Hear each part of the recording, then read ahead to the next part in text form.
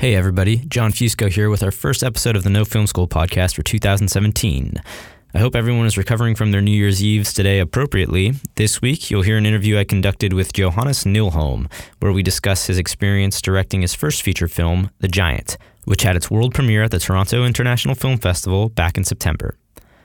The Giant is a movie that's nearly impossible to pin down. Nyholm describes it as a western, a cheesy sports movie, a drama, a surrealistic fantasy, and a dark comedy all rolled into one. It follows the daily life of an autistic and severely deformed little person named Ricard, whose main ambition in life is to win the Scandinavian Championship of Pentank, a European bowling game much like bocce ball. Also, there's a 200-foot giant by his side. Nyholm is a DIY filmmaker through and through. He didn't go to film school, instead teaching himself as many tools as he could through shooting, editing, VFX, and animation, first for music videos and then his own shorts. He is living proof that with the correct tools in place, you can create a movie that doesn't cost much, even though it looks like it does.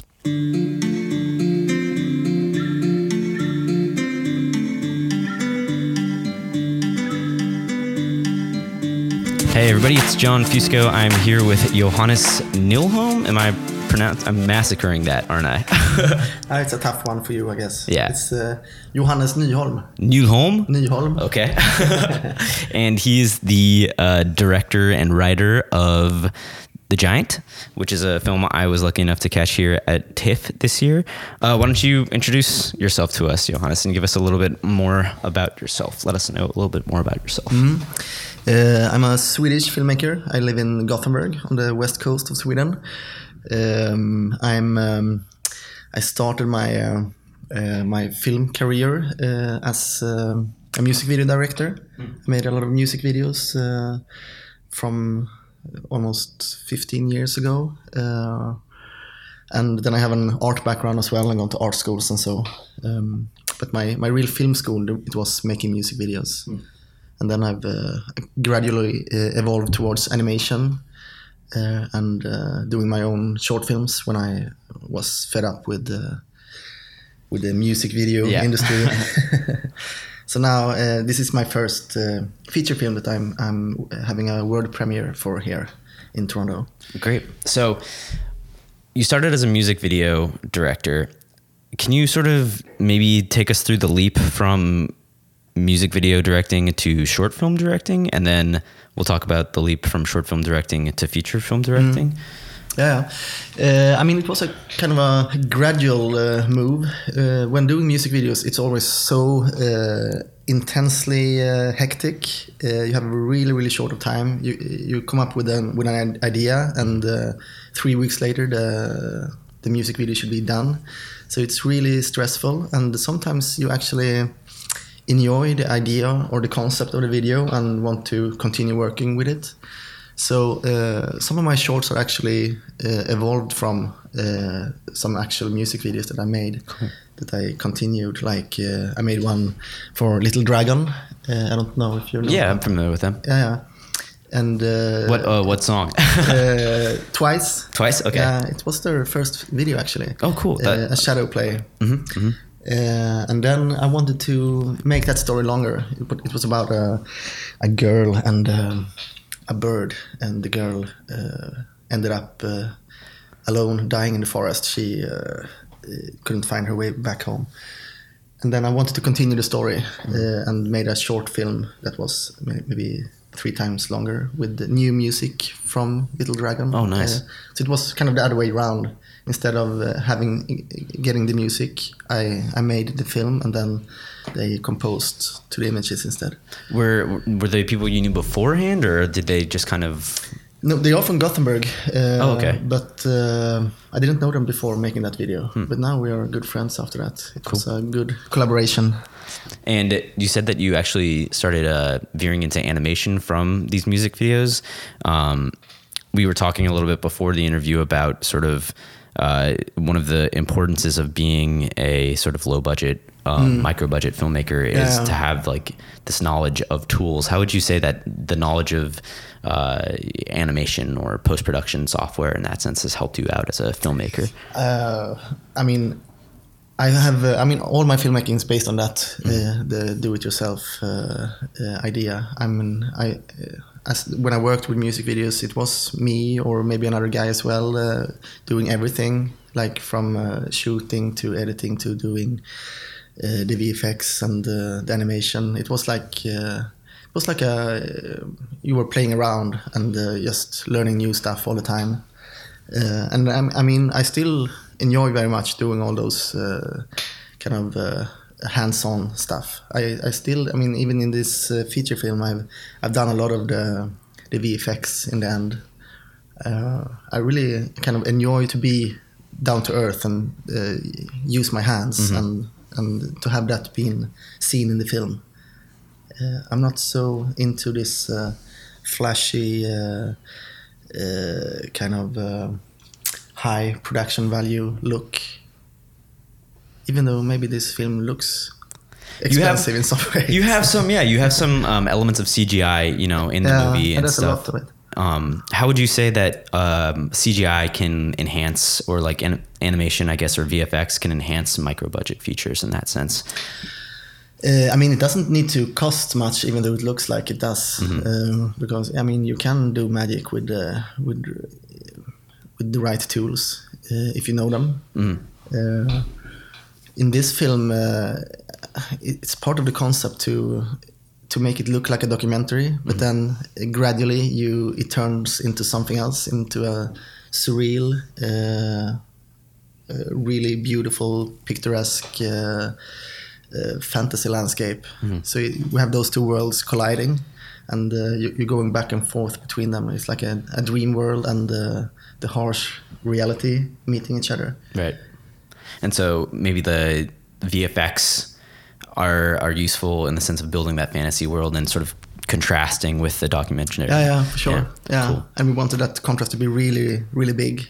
Do you think there's something to be said for maybe using CGI sparingly versus using CGI or VFX, like, you know, the Avengers or some Hollywood blockbuster would use CGI? For sure. I mean, it's completely different, of course. I can't compete with that, and I'm not trying to compete with that either.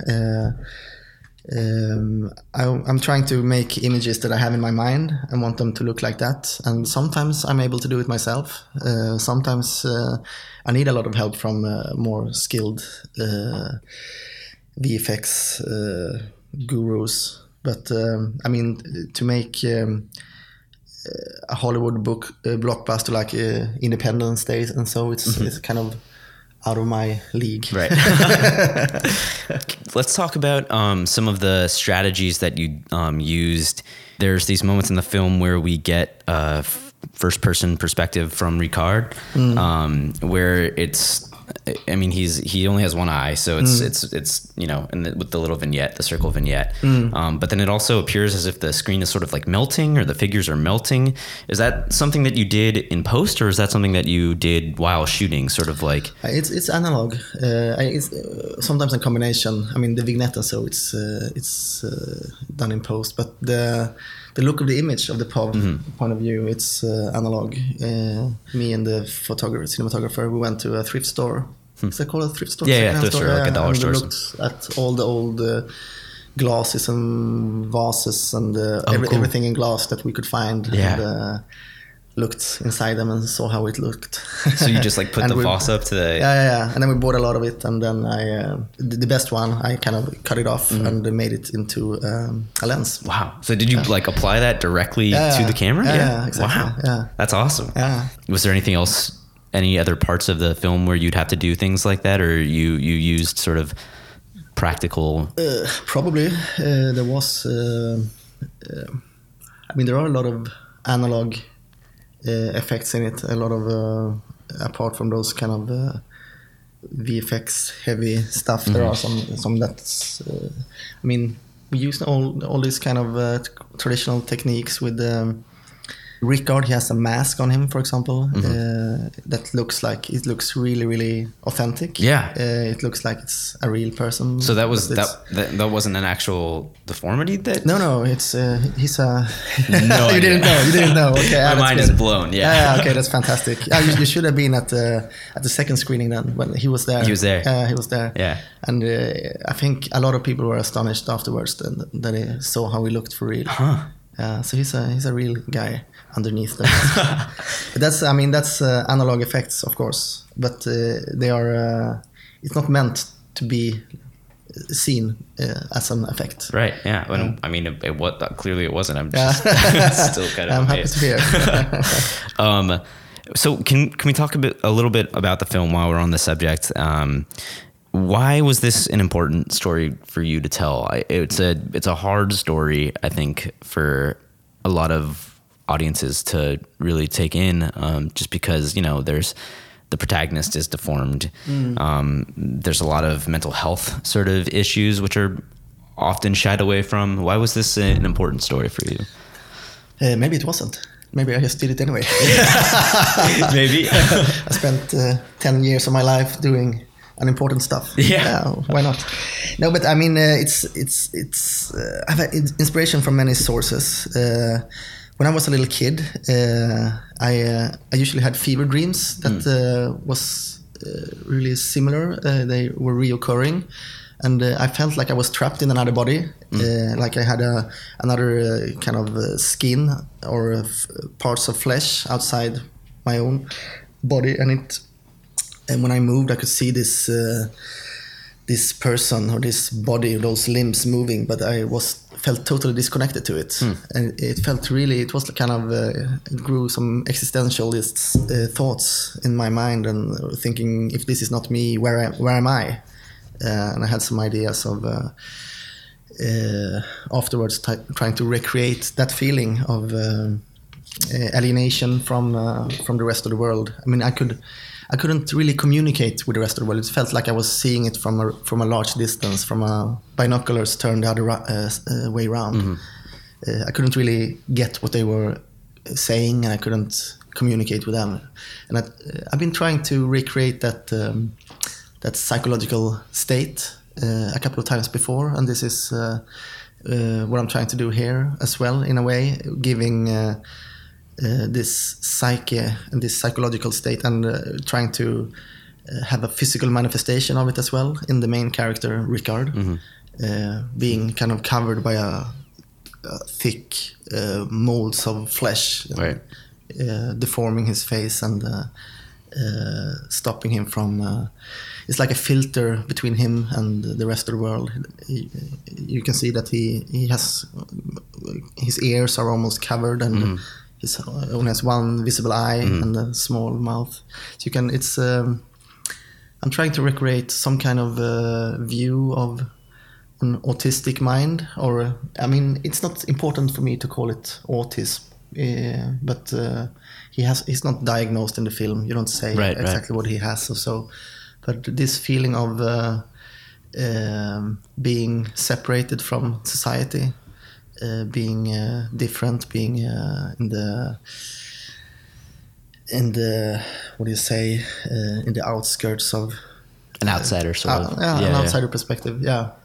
So I'm trying to depict that life in many ways, not just through him, but also, I mean, through the game he's playing, this petanque game. It's at least in Sweden, it's even more here, I guess. It's kind of an outsider sport. You don't see people play it so much. They are hidden in old factory buildings outside of town, and there's a scene in the film where there's a tournament. And one part, the biggest part of the tournament, in this big hall, they are playing beach volley. Yeah. And in one little part of the hall, it's the Nordic Championship of petanque, and they they always get those beach volleyballs in the backs, and it's kind of really destroying the focus for the players. The disparity between the two audiences too. I mean, you know, one of them is obviously a much more popular and sexy game than the other.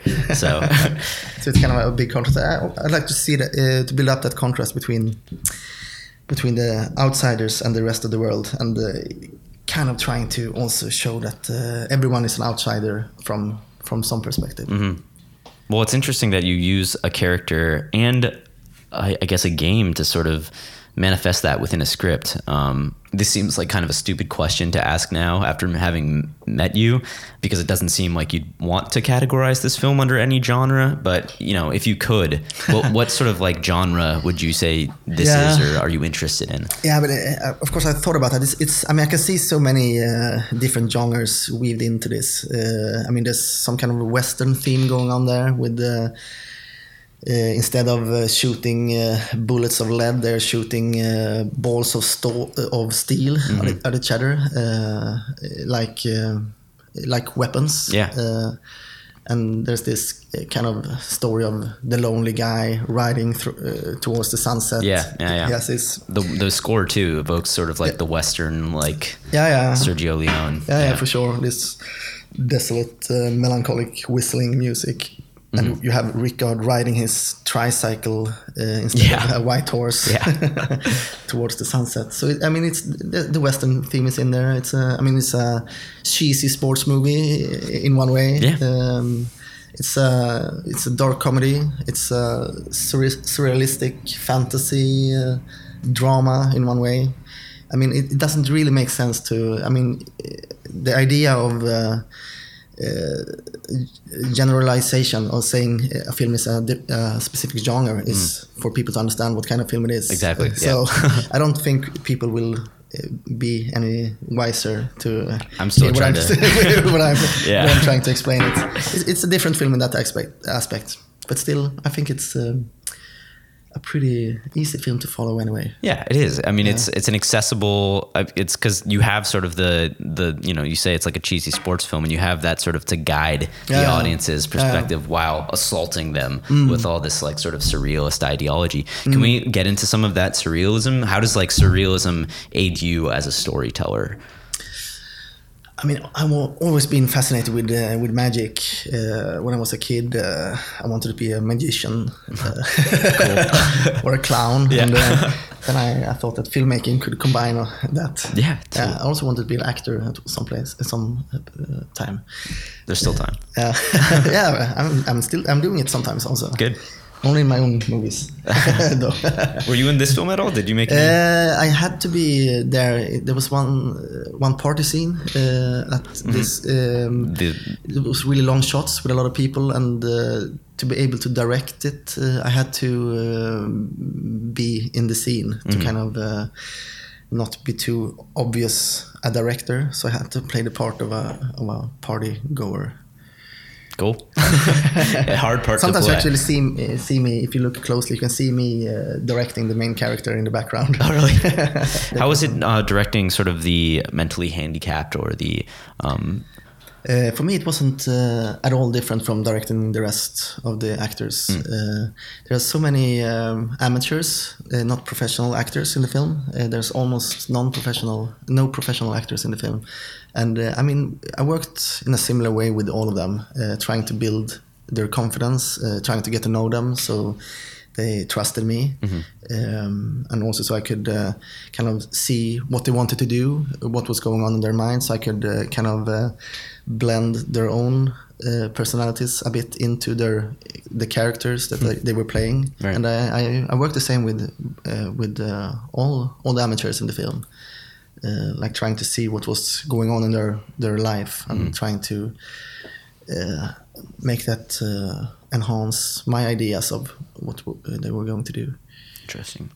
What is it like making films in Sweden or Scandinavia? I mean, you said you didn't go to film school. Is it easy to break into the scene there? Is it a flourishing scene? Is it... I think it's always tough to do things for the first time. It works very different from here. It's Financially, you can get support from the state.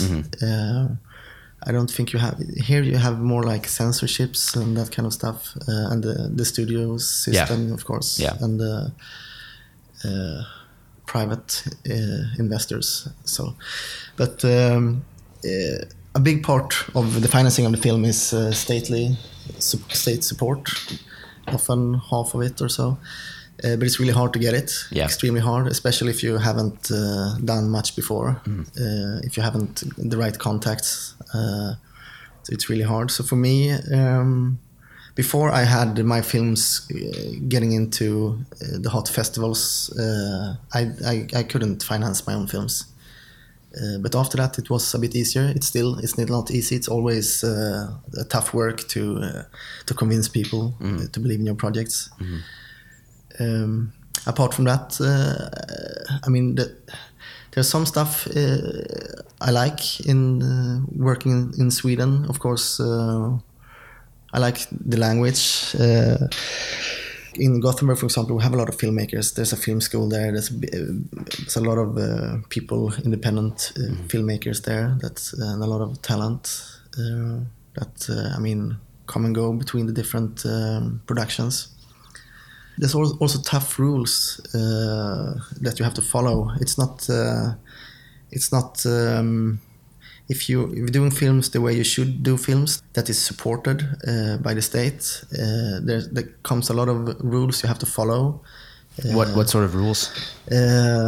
Associations that help actors, they help the directors, and those associations are really governing their people really tough.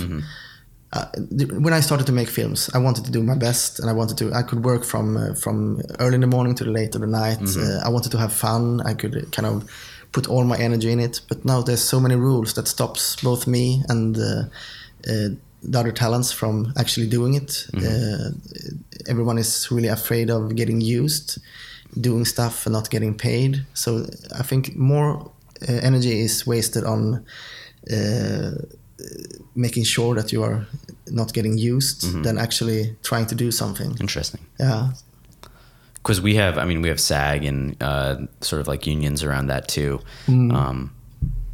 But that's an interesting way to put it. I mean, if you're fully invested and if your cast is fully invested in having a great time shooting this film, why shouldn't you be able to like film all the time? You know? Yeah, exactly. I mean, of course, it's good with unions protecting you. It's not that, but it's. I think there's those rules. There's so many surreal rules. Let me give you an example of a surreal rule. Yeah. When I shoot in Gothenburg, if I have the headquarter of the production in one place, every day should start for all the people should start at that place. If I have a location 2 hours from there, then you count 2 hours to the location and 2 hours back. Even though actually no one goes to the headquarters in the beginning, you pretend like they do. So everyone meets at the location 2 hours later. So you lost 2 hours there, and then you lose 2 hours afterwards. So you have 4 hours of shooting instead of 8 hours. People get paid for 8 hours doing 4 hours. And to me, it's ridiculous. It forces you to find locations really close to the headquarters. So, I mean, most of this film is shot, at the parking lot of the headquarters. Not really, but a bit of it, in a way, sort of. Cool. I think it's ridiculous. Yeah. It's ridiculous. It's ridiculous rules. It doesn't make sense. No, not at all. Especially if you're, have a micro budget or you have a very limited resources to work with. So I guess a few more questions. One, what was the jump like from, we talked about earlier what the jump like from music videos to shorts was. What was this jump from short to feature like for you? The biggest difference is that for this feature, at least, I'm working on a feature as well, which is completely different production-wise. But with this feature, the big jump was that I'm not producing it myself. And it's a lot of more people that I usually work with. There's such a big crew and so many people in front of the camera. So for me, it was a big leap. And the main struggle for me was to get to learn all these